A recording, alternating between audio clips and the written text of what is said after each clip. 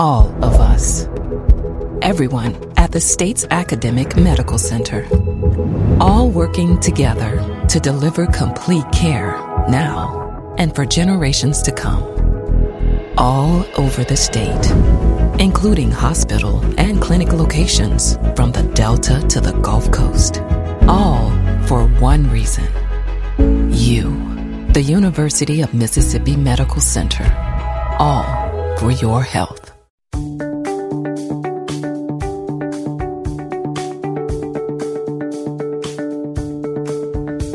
Good morning, Mississippi. You're listening to Southern Remedy Healthy and Fit on MPB Think Radio.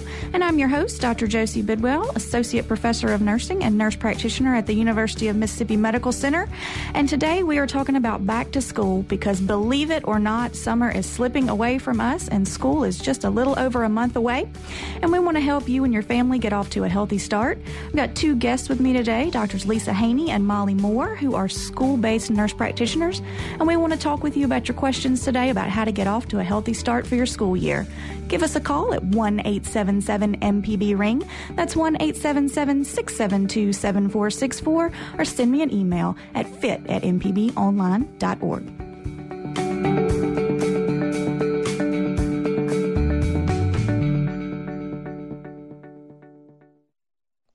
Live from NPR News in Washington, I'm Windsor Johnston. Iraqi forces are working to drive the Islamic State group out of a small section of Mosul. Iraq's army has mostly cleared ISIS out of the city. The country's prime minister visited troops there yesterday to congratulate them on their progress. NPR's Jana Raff is also in Mosul and says the city, after months of heavy fighting, has been destroyed. It's absolutely devastated.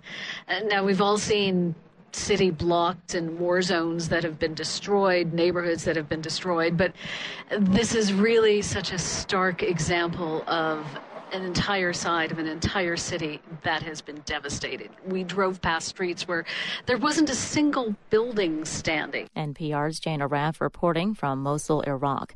President Trump's eldest son has confirmed a meeting between top Trump campaign officials and a Russian attorney. NPR's Tamara Keith reports.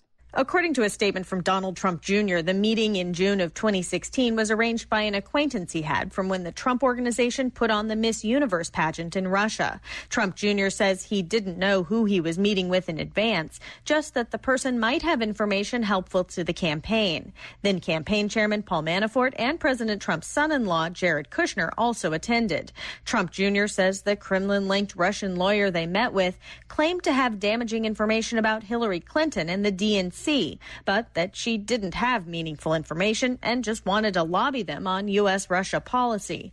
A spokesman for President Trump's outside legal team says the candidate was not aware of and did not attend the meeting.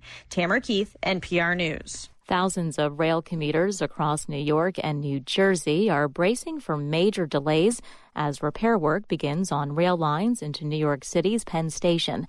NPR's Joel Rose reports a partial shutdown takes effect today and continues through September 1st. Penn Station barely works on a good day. Roughly 600,000 commuters squeeze through narrow corridors and stairways every weekday, and their commuting struggle is about to get worse.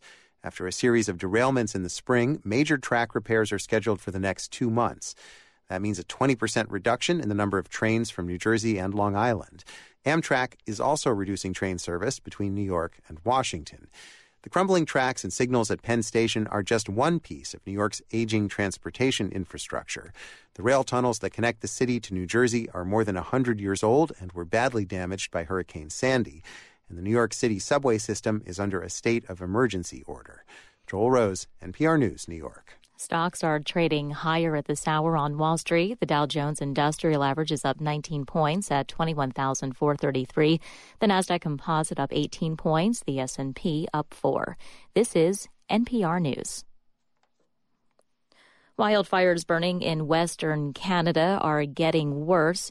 As Dan Karpinchuk reports, more than 7,000 people have been forced to evacuate, and that number is likely to rise. More than 200 fires, many of them out of control, continue to burn in central British Columbia. Officials say the numbers of people fleeing the fires will likely increase.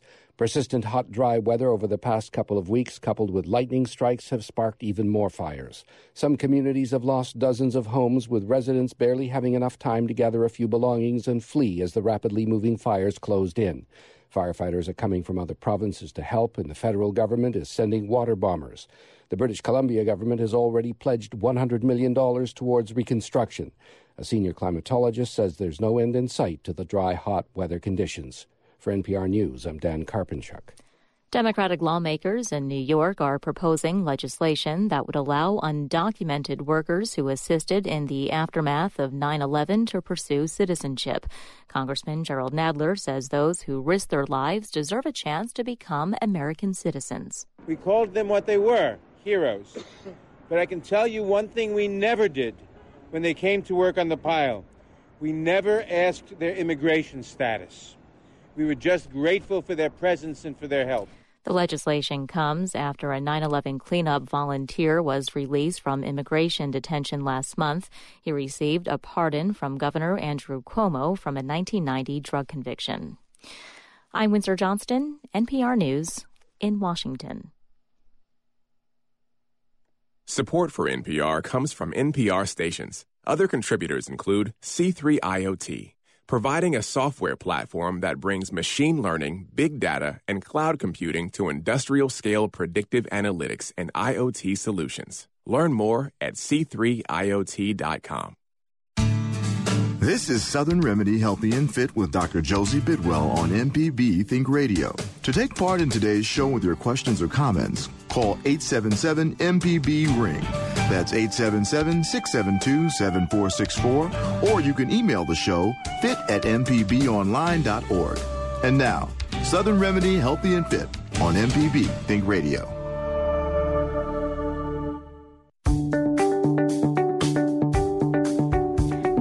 And welcome back to Southern Remedy Healthy and Fit. I'm your host, Dr. Josie Bidwell, and we are talking all about back to school today. I cannot believe that the summer is just about over and school is a little over a month away for a lot of folks. And we want to help our kiddos get off to a healthy start and help our moms and dads not pull their hair out when this school year starts back over. So I've got two experts here with me today, Dr. Lisa Haney and Dr. Molly Moore, who are both faculty at the UMMC School of Nursing and are also school-based nurse practitioners. And that's a little something different than a lot of folks are used to growing up.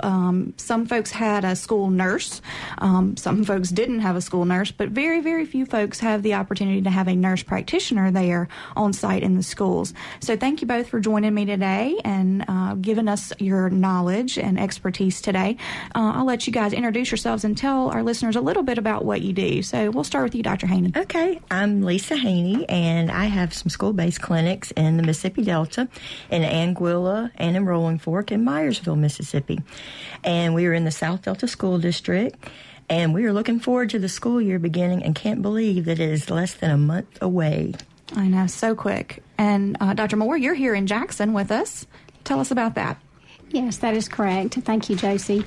I currently practice at an elementary school in the Hinds County area in the Jackson Public School System, and we serve approximately 485 children, grades pre-K through 5th. And I, too, am ready to get back in the swing of things and get school geared up again. Well, interestingly enough, I put out a little call on Facebook this morning to ask folks what they thought about back to school and whether they love it and are ready for their kids to go back or whether they dread it and are just, sad about the day arriving. And predictably, it was split, because it's usually what you hear. Folks either are super ready or they are dreading it. And if you guys listening have an opinion either way about that, I'd love to hear from you today. You can give us a call at 1-877-MPB-RING, or you can send me an email at fit@mpbonline.org. But what I found interesting, looking at the folks that responded today, is the split seemed to be related to the age of their children. So my kids are 9 and 6, and I am dreading the start back of school. And that is largely due to getting everybody out the door on time is a struggle. And then the homework. Oh, the homework. It wears me down. I have a rising fourth grader, and third grade just about put me down. So I'm not quite sure what fourth grade has in store for me, but I do know that I am not ready. So I know, Lisa, you've got teenagers. I do. And Molly, you've got kind of elementary and middle school age kids. So what are y'all's thoughts on dreading it or loving it? I'm ready for mine to go back. And that is, I remember the days when mine were younger and worried about homework and stuff, but I have the luxury of them being old enough to do their homework and stuff. My thing is getting back in a routine, getting teenagers up in the morning and getting them to school on time. Mine drive. I have one in college, and so she's very independent. And then my junior, I have a son, and my worry is getting him up in the morning on time and him getting himself to school. And then my youngest takes the bus, and that's another whole issue, is getting her back in a routine. So we usually spend, I guess, about the week before school starts, we want everybody to get to bed on time and get up earlier in the morning than they have been. They've had the luxury of sleeping in the mornings. All right. What about you, Molly? Are you ready or not? Well, I have a 9-year-old daughter and an 8-year-old son, both of whom are going into third grade. And kind of a departure, I think, from your poll, Josie, I am one of those elementary moms who is ready for the routine to return in my life. While it's a bit of a struggle to get back there, I'm ready to begin establishing my academic school year routine for my children as well as myself. If you could come over to my house and get me and my kids in a routine, I would appreciate that, because it is like a tornado blowing through my house all the time. So how do we help folks get back on a routine? You mentioned kind of starting early, so don't wait until the Sunday night before to try and get everybody in a routine.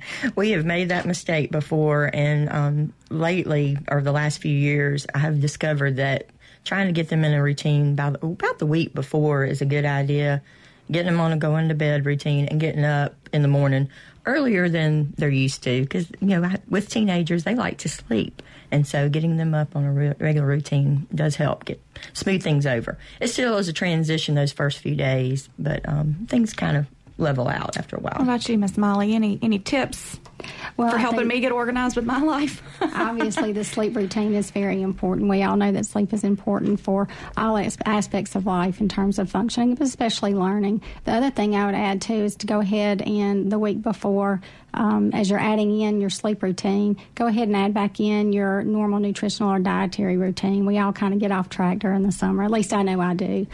So beginning to reintroduce those, formal sit-down meals and an established breakfast in the morning is also very helpful starting the week before. It is. And, so plan ahead for that. Sit out and make a meal plan. We're real good in the school year about having meal plans, but summer it's kind of you eat what you find, and everybody's kind of eating at a different time. Lots of kids are out at sporting events and that kind of stuff, so meals may be on the go, but it's important to kind of get back in that routine, sit down and make a meal plan for that coming week and start your kids off with the best plan for that first week. And if you guys have questions about how to get your kids sleeping better, how to get your kids eating better, we would love to talk with you, or any questions you have related to school health and being back to school ready. We want to talk with you. You can give us a call at 1-877-MPB-RING. That's 1-877-672-7464. Or you can send me an email at fit@mpbonline.org. So breakfast. Breakfast is one of those meals that people either love some breakfast or they say, I just don't eat it and I don't want to eat it. Why is breakfast so important, not only for our school kids, but for moms and dads and everybody? What's the deal with breakfast? Breakfast gets you energy and get your day started. And I fight that with my younger teenager. My son loves to eat breakfast. That's his biggest meal of the day. But my youngest daughter is not a big breakfast eater, so we battle that.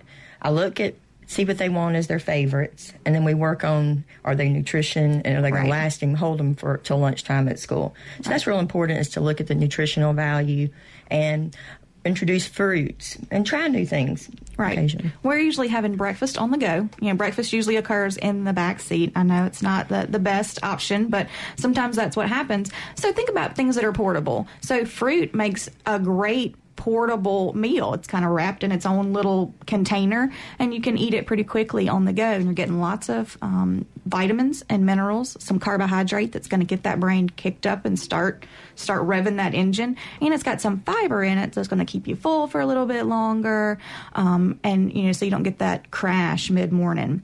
Now, protein's also something that we want to add in with folks. Now, where I see people go wrong at breakfast is protein overload. You got to think about what you're building your plate with. And with protein, a lot of our breakfast foods are very protein heavy. You've got your yogurts, you've got your eggs, you've got your meats, your sausage, your bacon, whatever you're doing. And all those fall into that protein category. So I try and tell my kids it's like you have this many seats on the bus and you're trying to fill up each seat with something different. And if you've already got something in the protein seat, pick something else. We don't need eggs and bacon and, sausage all at one meal. Kind of spread it out there. So yogurt makes another great portable meal. A piece of fruit and some yogurt, you're good to go. You've got your protein and your carbohydrate there. Now, piggybacking on that, you mentioned sleep and how important sleep is, and I know that's something that's so hard for a lot of folks to get enough of. How much sleep are our kiddos supposed to be getting? Our teenagers from ages around 13 to 18 should get 8 to 10 hours of sleep a night. And, of course, as the age is younger, the hours of sleep are more. Right. And when you think about that, you got to think about what time are they getting up to get on the bus or to get in the car. I know we have to leave our house by 7:15. If we leave our house at 7:17, we are going to be late. It's just something with the traffic. But so we've got to get up about 6:30 in order for them to get up, get dressed, and have time to get something to eat. So that means I got to have them in the bed by 8:30 at the latest, and that can be a real struggle for everybody, but working parents as well, especially when both of them work outside the home. So we don't get home till 6 o'clock some nights. So there are recommendations, and then you got to do the best that you can. Sure. There was a little thing circulating on Facebook not long ago that had a chart of, if your child gets up at this time, this is the time they're supposed to be in the bed. And all that chart left me feeling like was a terrible mother. I was like, I don't even have time to feed them or bathe them if I have to have them in bed at this time. So you've got to make it work for your family and how that will all work in, knowing that we want them to get as much sleep as possible. Now, I don't know about your kids, but my kids you have to drag them out of the bed in the morning like a swamp monster. They are stuck in there and you got to pull them out. But on the weekends, those little suckers are up at 6:15 right beside your bed.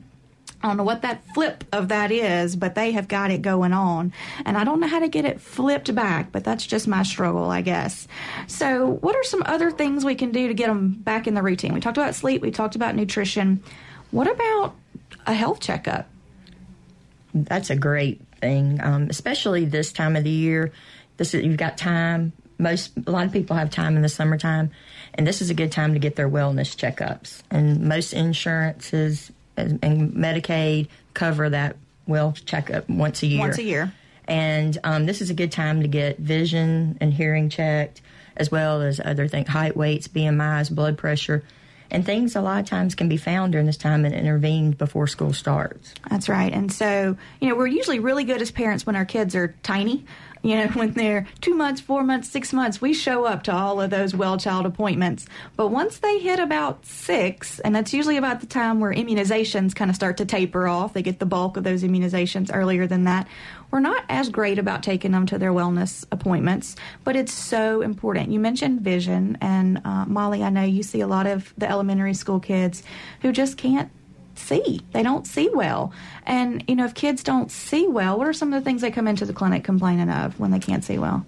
Again, the patients I take care of are primarily pre-K through 5th grade, and they don't know how to tell you that they can't see the board because they don't know that they can't see the board at the front of the room. So many times they'll come in complaining of a headache, or if they're uncomfortable because they feel their classmates are performing at a higher level than they are, they will complain of a stomach ache.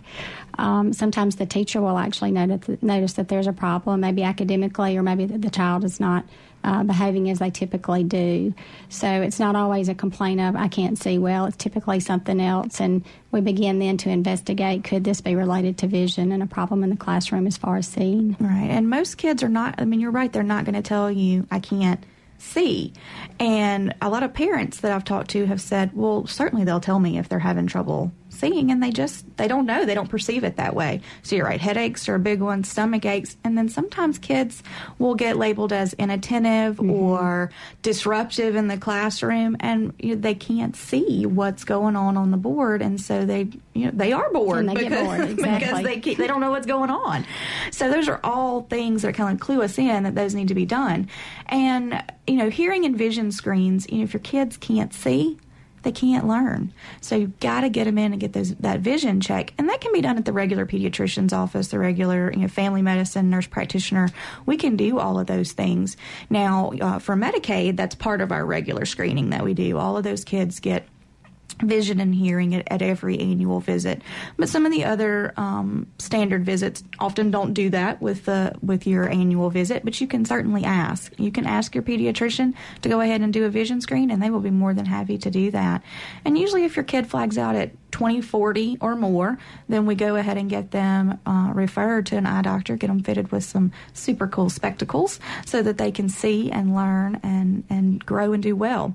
And we would love to talk with you guys today about how to get your kids healthy and ready for the upcoming school year. You can give us a call at 1-877-MPB-RING. That's 1-877-672-7464, or send me an email at fit@mpbonline.org.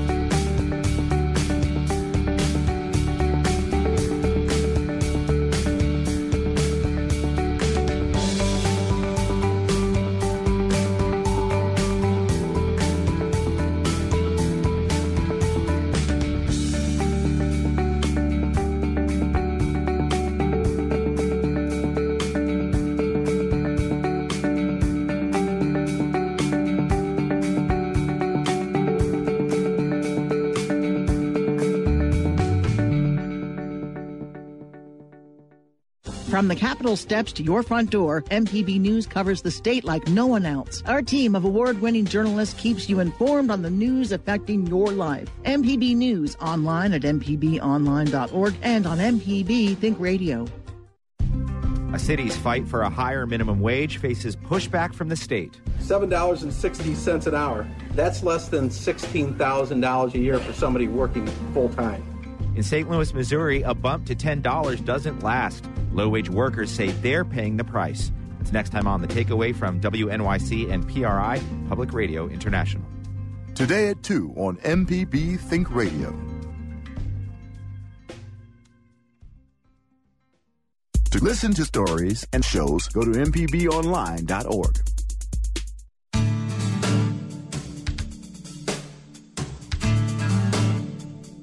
This is Southern Remedy, Healthy and Fit on MPB Think Radio. To take part in today's show with your questions or comments, call 877-MPB-RING.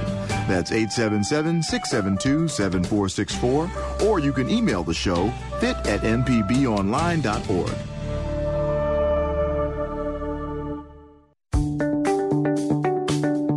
Welcome back to Southern Remedy Healthy and Fit on MPB Think Radio. I'm your host, Dr. Josie Bidwell, here with my guest, Dr. Lisa Haney and Dr. Molly Moore.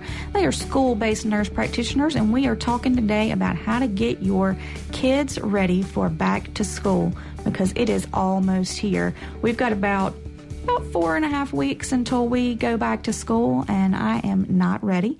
And so if there are listeners out there who are not ready and feel like they need some help today, we are taking your calls. You can give us a call at 1-877-672-7464, or if you just don't want to talk, you can send us an email at fit@mpbonline.org, and we'll be happy to answer that for you. Now, before we went on the break, we were talking about the things to do to get ready. We were talking about making sure we get enough sleep. We were talking about making sure we get good nutrition on board and have a meal plan for the week, good old checkups, make sure we are healthy and ready to go, and making sure we can see and hear. And those are all really important things to get done ahead of time. And the other thing that we work with our kids on is how to keep from getting sick. Because when you throw all those kiddos back together, they are super excited to see each other. Everybody hugs and loves and kisses all over each other, and then they come home and they're sick. So germs are rampant this time of year. You're entering, cold and flu season, and then what we see in the school-based clinics, the strep problem, and also lice. And so those are some of the things we're going to tackle here in a minute. But, what is the best way to prevent an infection, prevent getting sick? Hand washing. That is the number one way, and we don't really do it right. That is correct. And that is one of the things, we seem to do that a lot in our school-based clinics, going over that even to our, I particularly practice in a high school clinic. So we are still teaching high schoolers. Yeah, you kind of think they've got that by then, but they don't. I know, Molly, y'all do a lot of hand washing education in the elementary schools. What are some tips on teaching these little ones how to wash their hands the right way? We do, and we especially tend to focus on the kindergartners. We feel like they're at an age where they can comprehend what we're trying to teach them, hopefully retain it, but also young enough to begin to establish early good hand washing habits, and that includes doing it the right way. The way we like to teach it is to teach the kids they need to wash their hands for a certain amount of time, and if they will sing the happy birthday song through twice at a reasonable rate, that's generally long enough to provide effective hand washing and germ removal. However, they've also got to remember they've got to scrub in between those fingers, provide some friction along with the warm water and the soap. And then when they get ready to turn off the water faucet, they need to do it with a paper towel in hand and not reintroduce their hand to the germs that may be on the faucet. Right. So I know I look like a weirdo in the restaurants when I wash my hands. You can always tell a nurse is in the bathroom with you when we're washing our hands because we're getting lots of good suds. And you know what? The way I think of it is I just picture all the germs getting trapped in those suds and then washing them down the drain. And so warm water soaps up better. You get a better lather that way. You got some soap on your hands, and you mentioned getting in between the fingers, good friction, get under your fingernails, all that kind of good stuff. Rinse all that soap off, dry, and then make sure you use that paper towel to cut the faucet off, because you got to think your hands were dirty when you cut the faucet on. So if you don't use that paper towel, you're going to get some germs back on that. And people may think that's overkill. But really, in the height of cold and flu season, the flu germs can live a while off the skin, and so you really want to not spread that as much as you can. You mentioned the happy birthday song, singing it 2 times, and little kids love that, because they get to celebrate their fake birthday when they're washing their hands. They sing it to themselves every single time. They're precious when they do that. Now, what about hand sanitizers? Are those a good idea, bad idea, a cop-out? What's the deal with those? I think they're a good idea, especially in classrooms may not have a water faucet in there. As well as I have always sent it with my kids to school in their backpacks. A little hand sanitizer pack? A little hand sanitizer pack, and we have emphasized the importance of using that hand sanitizer pack. Right. There is no substitute for good hand washing, but if that's all you've got access to, absolutely go ahead and use one of those germ-based hand sanitizers. Now, for our little tiny kiddos, they make some that are special for little kids because their skin is thinner. These are alcohol-based sanitizers, and so you don't want them to kind of get overloaded on that alcohol-based product. So you can use some of those with the little kids. But I agree. I have them backpacks, and I like the little towelette ones because, again, I like to picture me just scrubbing those germs off and killing them. I am a little bit of a germaphobe when it comes to that. The other thing I am a big proponent of is cough etiquette. So most folks cough just into their hands, right? That is correct. Cough and sneeze into their hands, and then what happens to those germs that they've just coughed on their hand? If they touch someone else, you have whatever they have had. Right. So, I've always heard teaching, cover your mouth when you cough and sneeze, but it really depends on what you're covering it with. So we sing a song at our house. I teach all the nursing students this as well. There are several videos floating out on YouTube of my nursing students singing this, but we rap our little song and we sing cough into your elbow. That is where the germs go. And that's what my kids, if I walk up to them and I say cough into your, they will sing the rest of that song. And it's really good practice for everyone to put those germs more in your elbow. I mean, they're still on you, but they're not on your touching surface where you're going to touch doorknobs and faucets and, other people. I am not a fun person to shop with because when I see people just coughing just out in the open, I cannot school my face. I'm just like, oh my gosh, I got to go to another store because I just see invisible cough germs floating all around in the air. So, that's cold and flu. What about strep? Tell us about strep, Molly, because I know you have been dealing with the strep monster lately in the school-based clinics. Well, and I also keep that in mind when I'm teaching hand washing because we tend to see strep so much. And it used to be a seasonal thing, but it's gradually become a bacteria that we see create infection in these children almost year-round. So one thing that we try to tell them is that by teaching good hand washing, we're also helping, hopefully, to prevent some of the strep. These kids are together all day long in school. They're in a community environment, and that's where it's readily spread. So we're just trying everything we can to help them learn good hand washing, good nutrition, good sleep habits, and all these things will help hopefully decrease the amount of strep that we see in our school this academic school year. And we've got some open lines. If you want to talk with us today, you can give us a call at 1-877-MPB-RING or send me an email at fit@mpbonline.org. Now, strep, we're talking strep throat. And so what are some symptoms of strep throat? Because we usually think fever and sore throat. But that's more the adult onset with strep throat. Little kids often don't come in saying that they're throat hurts or have this rip-roaring fever. What do they come in with? Correct. It can be a very different presentation. In fact, the three typical things that I see in children, at least at the clinic where I practice, is headache, stomach ache, and they may or may not complain of a sore throat. So you really have to begin investigating when there's a complaint, an initial complaint of either a headache, a stomach ache, both, and maybe my throat hurts just a little bit. Very rarely do they have a significant elevation in temperature. And often when we look in there, their throats don't look as bad as that classic picture that we all see of these pus pockets on your tonsils and all this. It may just be a little bit red, tonsils a little bit swollen. But sure enough, when we test them, it comes back positive. One of the other things that I see a lot is nausea and vomiting. They will walk in the door and say, I don't feel good, and throw up on the floor. And I'm like, oh, yeah, let's check it. Let's check some strep, because that is often one of the presenting symptoms. So, and then parents feel bad because they haven't taken their kid in and they've been sick for a couple days, but they're just complaining of really vague things like a tummy ache or a headache, just not feeling good. So, this school year coming up, your kids come home complaining of those things, we go straight and get checked out to make sure it's not something that we can treat very easily, which strep can be treated very easily. What's the treatment for strep?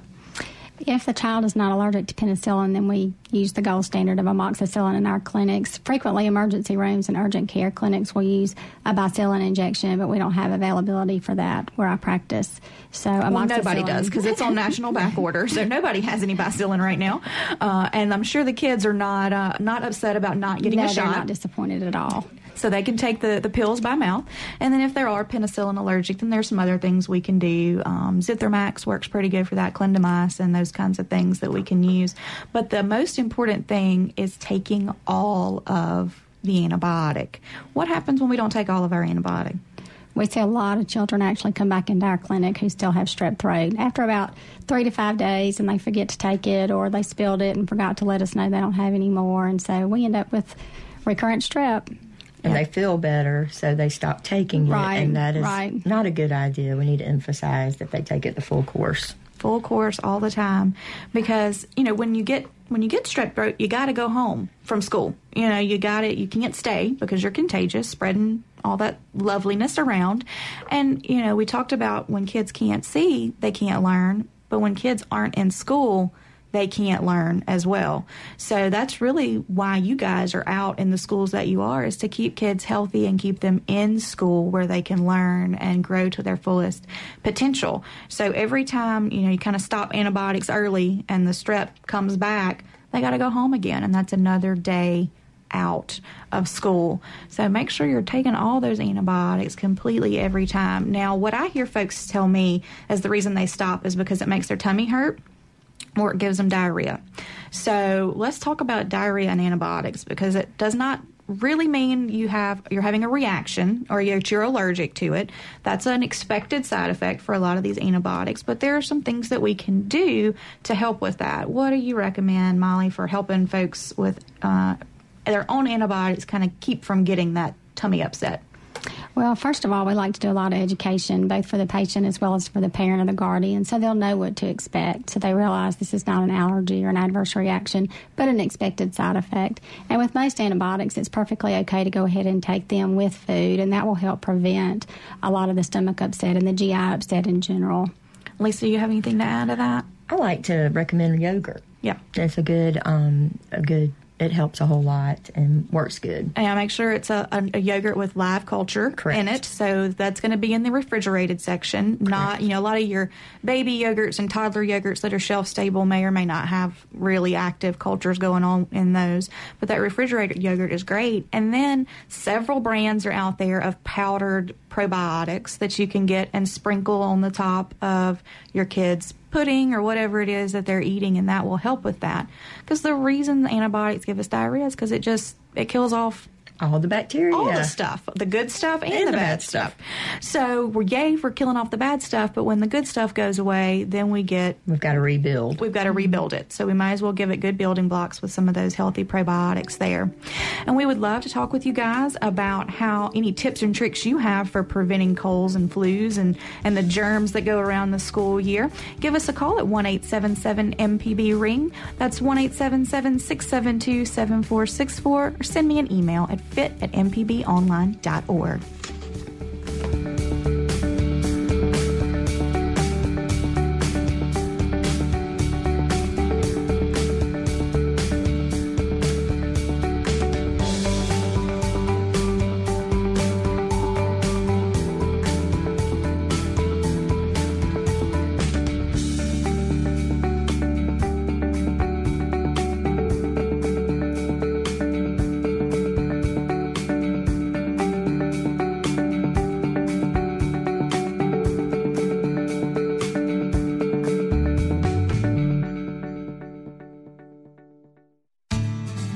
Southern Remedy is a production of Mississippi Public Broadcasting Think Radio and is funded in part by a grant from the University of Mississippi Medical Center and by the generous support from you, our listeners. Podcasts of your favorite MPB Think Radio programs are available now. With any podcast app, you can search, subscribe, and never miss a second of MPB Think Radio.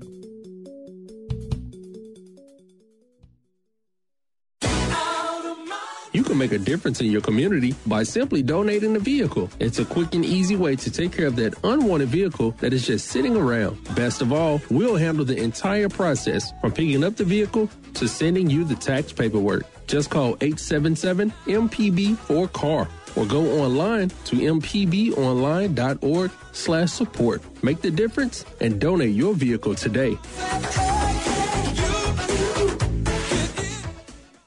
To listen to stories and shows, go to mpbonline.org.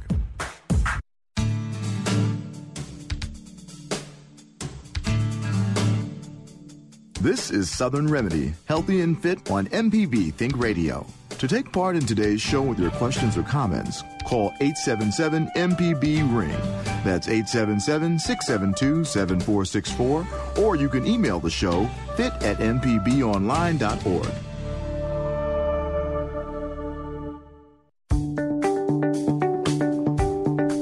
Good morning and welcome back to Southern Remedy Healthy and Fit. I'm your host, Dr. Josie Bidwell, here with my two school health experts, Dr. Lisa Haney and Dr. Molly Moore, and we're talking all about how to get back to school ready. And we do have some open lines. If you've got a burning question, do not wait until the end of the show. Go ahead and call us now at 1-877-MPB-RING. That's 1-877-672-7464. And before we went on the break, we were talking about how to prevent illness and germs and good hand washing.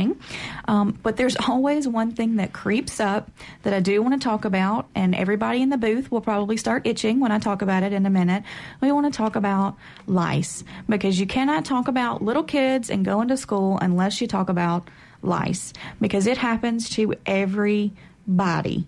So there are some myths about lice. Dr. Haney, what are some of those myths about lice? Well, some of the myths are that those little lice can hop and fly and hop from one head to the other. That is not true. They attach to the hair follicle. They do not have wings, so they love the head. They love hair. Also,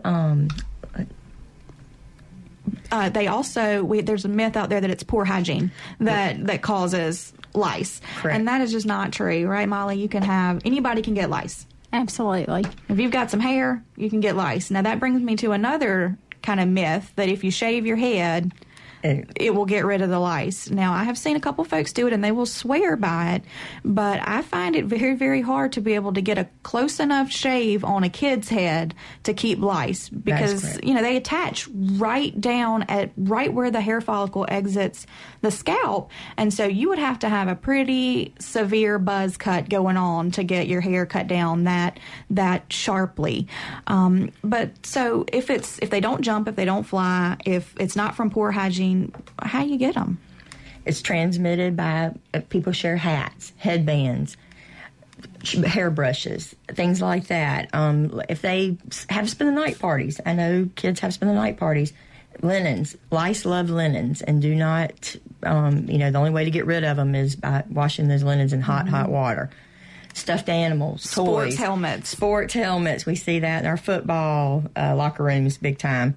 And so it's transmitted very easily, unfortunately. Right. And, one thing that a lot of people don't think about but is relatively new are selfies. Selfies are one of the huge ways that lice are now transmitted. So think twice. I did not even think about that. That's a good. Get close to somebody else enough to have heads touching. Because everybody says, let's take a selfie. And you get right together and squish your heads together. That's right. That is one of the chief modes of transmission, especially in the teenagers now. That is an excellent tip. So, just take those selfies yourself and crop everybody else in later and keep the spread of lice down.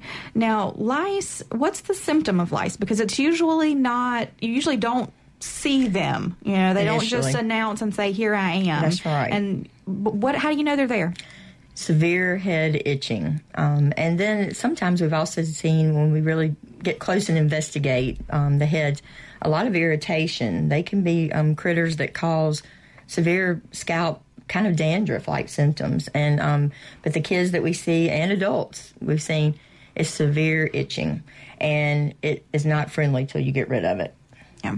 And that itching, it may even take a couple weeks to show up because really what's causing the itching is a response to the spit of the lice because, as gross as it sounds, they get on your hair shaft, crawl down next to your scalp, bite you, suck blood, give you some of their spit, and then lay eggs right at the bottom of your hair shaft. And all that's going on. It's a whole little environment going on up there that you don't even realize.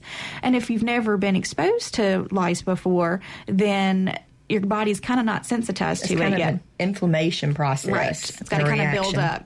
But anytime your kid complains of an itchy scalp, it's time to take a look down in there.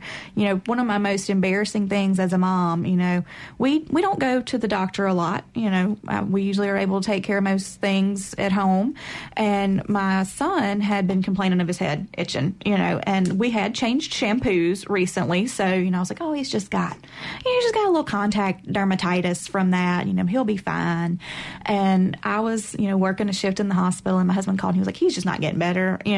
He's just itching. And I said, we'll just go on and take him to the doctor and see, if he needs some, steroids or something to calm down the inflammation. And I'm very good friends with his pediatrician, and she called me and she said, girl, did you not see those things in his hair? And so I was embarrassed that I had missed that. But you really do have to get down to the very base of the hair follicle and look down in there. And, if your kid's got very thick hair, it can be a challenge. Especially girls with long hair.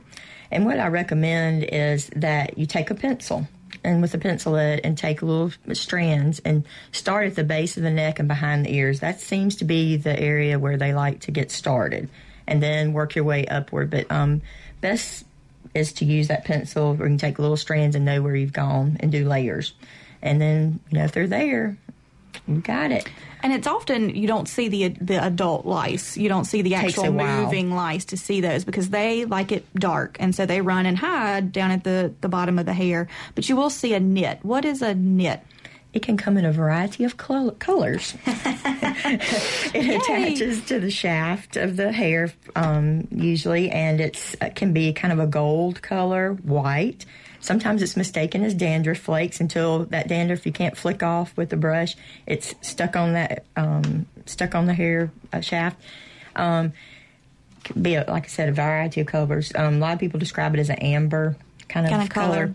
And that's the nice knit right there. Eggs. So one way that we recommend kind of looking in the hair as well when you're at home is kind of wet combing. What's wet combing mean, Dr. Moore? Well, you need to get the hair wet so that it shows up, so the knits show up more readily. Oftentimes you can also see the actual louse moving more in that type of situation. When you've got dry, full hair, sometimes it's very difficult, particularly if the hair is the same color as the actual louse, to actually see them moving around. All right, my youngest is blonde-haired little baby, and you cannot see those in there. And I would recommend, they make some cheap knit combs that are plastic, and then they make the more expensive ones that are the metal. The metal ones are just far superior when you're trying to do that. And, wetting the hair is good. Also, adding a little bit of conditioner to the hair will help the comb kind of slide through. And, you can buy products over the counter that we use to treat lice infections like Nix or Rid. Those are the more common ones that you see. But just using that does not fix the problem all the time. That combing is really the key problem with that, because you'll find, those medicines, they have a chemical in them that attack the neurosystem on those little bugs and kill them. But there are some that are just... We're seeing some resistance hardy little boogers. Exactly, and we're seeing some resistance. So it may take more than one treatment with that over-the-counter. And also, it's very, very important, I can't emphasize enough, that you use that comb to brush through the nits. Because if you don't get the nits, they may survive the medication. And then in about a week or two, you have a new crop of fresh louse. So that's why it's also recommended that you do a repeat measure on it. You treat it one time, and then in about 7 to 9 days, you do another treat through with that. And I'm paranoid, so I do a comb through every day in that little time period, because I'm just trying to thin the crowd in there. The most dreaded note you ever get in school is there's been a case of lice in your child's classroom, because all of you begin to itch. Your child begins to itch, and you begin the combing party, as we call it. Everybody sits down on a towel in the bathroom, and it's just a combing party that happens there. But you mentioned this resistance, and I guess probably, 2 or 3 months ago, it was real big in the news that there were these kind of genetic mutated lice, which just scary. It makes you think of a horror movie where there are these big lice that are coming to get you. But they look the same, but they have genetic mutations in them that make them resistant to those over-the-counter medications. So sometimes we have to get a little bit more creative, and there are some prescription ones out there. Now, that does not just mean more strength of the over-the-counter ones. Those, if they're resistant to the low dose, they're going to be resistant to the high dose on that as well. It's a whole different kind of chemical pathway that we have to use for that. But one thing that I did learn recently is, we were always told you have to clean your entire house. Like, you've got to vacuum everything and do all that kind of stuff. And now they're saying it's probably not as big a deal with that you don't have to go just, You stay in the environment, I would say the bed area, because that's where the head on the pillow, and wash all those linens with very, very hot water. Also, there's kids that don't want to part with stuffed animals. And it's recommended that you might just want to throw those stuffed animals away. Right. But if it's something that you cannot, the child cannot part with, you put them in a tight garbage bag, tied up, and let them go for 2 weeks somewhere away, so that it smothers lice. Them, right? And but that's all the rest of the sprays and all that are not. They make some fancy sprays to spray your house down with, but those are not necessary. Recommended. So it can be scary. It can be just a pain in the butt is what it can be when you've got that, and everybody's freaking out. But it's it's kind of part of life. Most folks wind up with it at some point in time. Correct. It's just kind of one of those things you have to go through. And we do have a call this morning all the way from Biloxi and Jackie, but we'll go to that in just a second. And we've got some open phone lines, so if you want to give us a call, you can call us at 1-877-MPB-RING, or you can send me an email at fit@mpbonline.org. Good morning, Jackie. Maybe. We'll give Jackie just a couple seconds to get up on the air. But, lice can also, not necessarily lice, but another kind of crawling, icky thing that can happen in school-based time is scabies. Correct. So what is scabies? Scabies is another parasite or a mite that likes to bury itself in folds of the skin, especially between the fingers, between the toes. And they usually exhibit with strong itching. The patient will come in the clinic with strong itching symptoms. And if you kind of quiz the patient as when is their itching occurring the most, they'll tell you at nighttime. At nighttime, right. That's when they come out and do their work. But yes, it's severe itching between the fingers, toes, and other areas of the body. Around the waist, I see as well, around the belly button type area. Under the breast, right. Pendulous breast.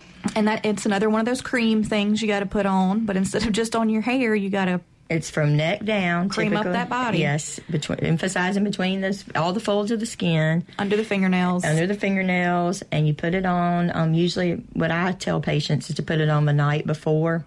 It's prescription. Mm-hmm. And you put it on the night before and leave it on. Go ahead and go to bed 6 to 8 hours and wash it off with soap and water thoroughly the next morning. And that usually does the trick. But again, it's one of those things that I like to repeat in about several days after and repeat the dose. All right. I think we've got our phone fixed, so we can go to Jackie in Biloxi. Good morning, Jackie. Yes, good morning. I just wanted to share an experience I had with the kids when they were little. A friend of mine and we bought all the things that were over the counter, the chemicals, and they really didn't work. Right. And so my friend who was a nurse at the time, she started using olive oil, and the thing, it actually worked for all of us moms at the time, so I wanted to share it. We just put olive oil, massage it into the child's hair and head and scalp. And then and this is for 3 days straight, then we put a little plastic shower cap, that you throw out. It's very inexpensive.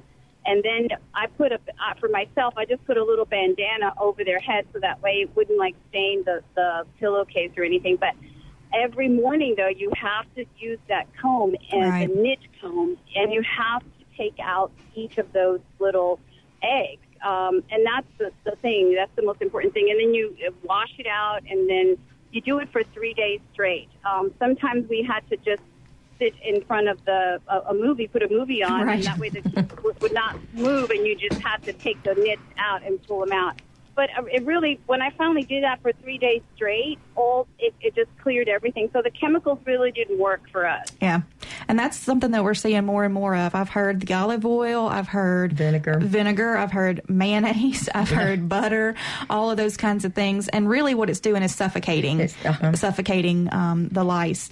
And so, it's a great tip for folks who are really wanting to stay away from any kind of chemical product. Maybe they're allergic to one of those chemicals, or for a really, really young child, infants can get those too, so that can be a better kind of all natural way to do it. Now, when you look at the research studies and stuff, there just haven't been enough of them out there to say, yeah, it works. But anecdotally, we know that it works for folks, and it's, much gentler on the skin than a lot of things. Have you seen any of those things, Miss Molly? I've heard of them. I don't have a huge problem with lice in the clinic where I practice, but there are always the home remedies that people talk about, and I have heard that olive oil is successful. So thank you for sharing, Jackie. Yeah, thanks, Jackie. That was a great tip. Thank you. Have a great day. And, she mentioned putting on a movie. Thank goodness Definitely. for iPads now, because that's, we can never agree on one movie to watch with both boys. So, iPads are great little things to have, and they can be watching their own little movie. But they do have to sit. And when you've got still. to brush long, flowy hair out with that comb, it's good to have them entertained for a while. And we're going to go to Mobile and talk with Bonnie this morning. Hello, you're on the air with Southern Remedy. Hi, thank you for taking my call. Absolutely. I actually just wanted to second Jackie. When I was a kid, my mom was an elementary school teacher, and I had 3 feet long, real fine blonde hair, and I always got lice. But what we did was we used tea tree oil, so it's pretty much the same as the olive oil, and did the same thing that Jackie said, basically. But we also did something preventative, so if there were lice going around, my mom would make us put a bunch of oil in our conditioner. So every time we conditioned our hair would be oily, because the lice don't like that oily hair. Right. That's a great point, too, Bonnie. One of the things we recommend, too, is to keep the hair in a ponytail or a top knot, a bun, and spray it with hairspray. Because they don't like to be able to. And let the hair be dirty. Don't wash it every day, actually. Yeah, they don't like that dirty hair. Exactly. And I've had some folks who say they put a couple of drops of that tea tree oil in their shampoo when the school year comes around, and they just kind of use that in their shampoo every day to kind of prevent it. I don't know what's special about the tea tree oil, but as soon as you put it on, lice will just fall out of your hair. It is immediate. Very cool. Well, thanks for sharing that with us today, Bonnie. Absolutely. Y'all have a good day. You too. All right. We are having a lice fest today. Let's go to Mikey in Mobile. And what do we got today, Mikey? Well, my question is regarding whether or not it's the same lice that, we love children. We ain't going to give up our children, and we're not going to give up our pets either. So are there leases? Is there more than one kind of lice? If your puppy goes and plays with a child in the neighborhood that has unfortunately, has had lice, now I put the medications on my pets that supposedly cover that sort of a thing. So like I said, are there leases instead of just lice? Well, there are multiple species of lice, but the one that favors humans is pretty species specific, meaning it targets just humans. So right now it's not thought that pets are kind of the transmitter of that kind of lice. It really is more of a human strain from that. The animals can bring right now, research always changes things, and it's always ever evolving, but right now, best evidence points to the fact that that's not the case. So, I would still, recommend brushing your dogs and cats and removing that, because there's other things that can cause problems, in particular, grass, pollen, dander that comes in when they've been out and playing that can trigger some other types of allergies and things, but not the lice. So much. You're so welcome, Mikey. Thanks for listening. And we've been having a great day talking about back to school health, and we're almost out of time. So we'll kind of wrap things up with that. But if you have questions that you didn't get a chance to ask us today, you can always send those to fit@mpbonline.org, and we'll be happy to reply to those and send you out some information. One thing I did want to make sure that we covered is kind of stress and bullying. That is a big problem that can go on with kids. So make sure you're kind of looking for those cues with your kiddos about if they're struggling in school, if they're saying they don't want to go to school, kind of see what's going on with that. And I know the other thing we wanted to talk about was backpacks, because backpacks are getting heavier and heavier. What's the deal with backpacks, Dr. Haney? Well, they have shown that the books are getting heavier and heavier. And, for instance, my kids have black courses where they go A day and B day. So one of the recommendations I have is we have 2 backpacks and 2 sets of books, 2 sets of notebooks, so that it's not overloaded, and they're carrying A day books on B day. So that's one of the things. Also, you need to make sure they use both straps. Molly and I were talking about when we were in school, it wasn't cool. We thought you were weird if you wore 2 straps. So we hung everything on one arm, and so I think that's probably why I have contributed to my back problems that I have now. So it's very important that you have 2 straps, and you emphasize with your children to wear both straps, and that fits the bottom of the back and where the backpack lays. Dr. Moore, anything to add to that? I would also like to add that making sure that your backpack straps are padded, as well as that they're wide and padded so that it distributes the weight more evenly. The back of the backpack, if possible, should also be padded. And a good rule of thumb is to make sure that the bottom of your child's backpack reaches about the level of the waistline so that it sits properly. And my tip is to make sure you put the heavier items closer to the body. Don't weight down those outside pockets with all your heavy stuff, because that pulls you backwards and you change the way you're walking, and that causes a lot of back pain and back issues as your child grows and ages. We've had a great day on Southern Remedy Healthy and Fit talking about back to school safety, and we'll be back next week with another topic and another guest. And if you want to get in touch with us before then, always email us at fit@mpbonline.org. Thank you to my guests, Dr. Lisa Haney and Dr. Molly Moore, for giving their time today. And you've been listening to Southern Remedy Healthy and Fit on MPB Think Radio.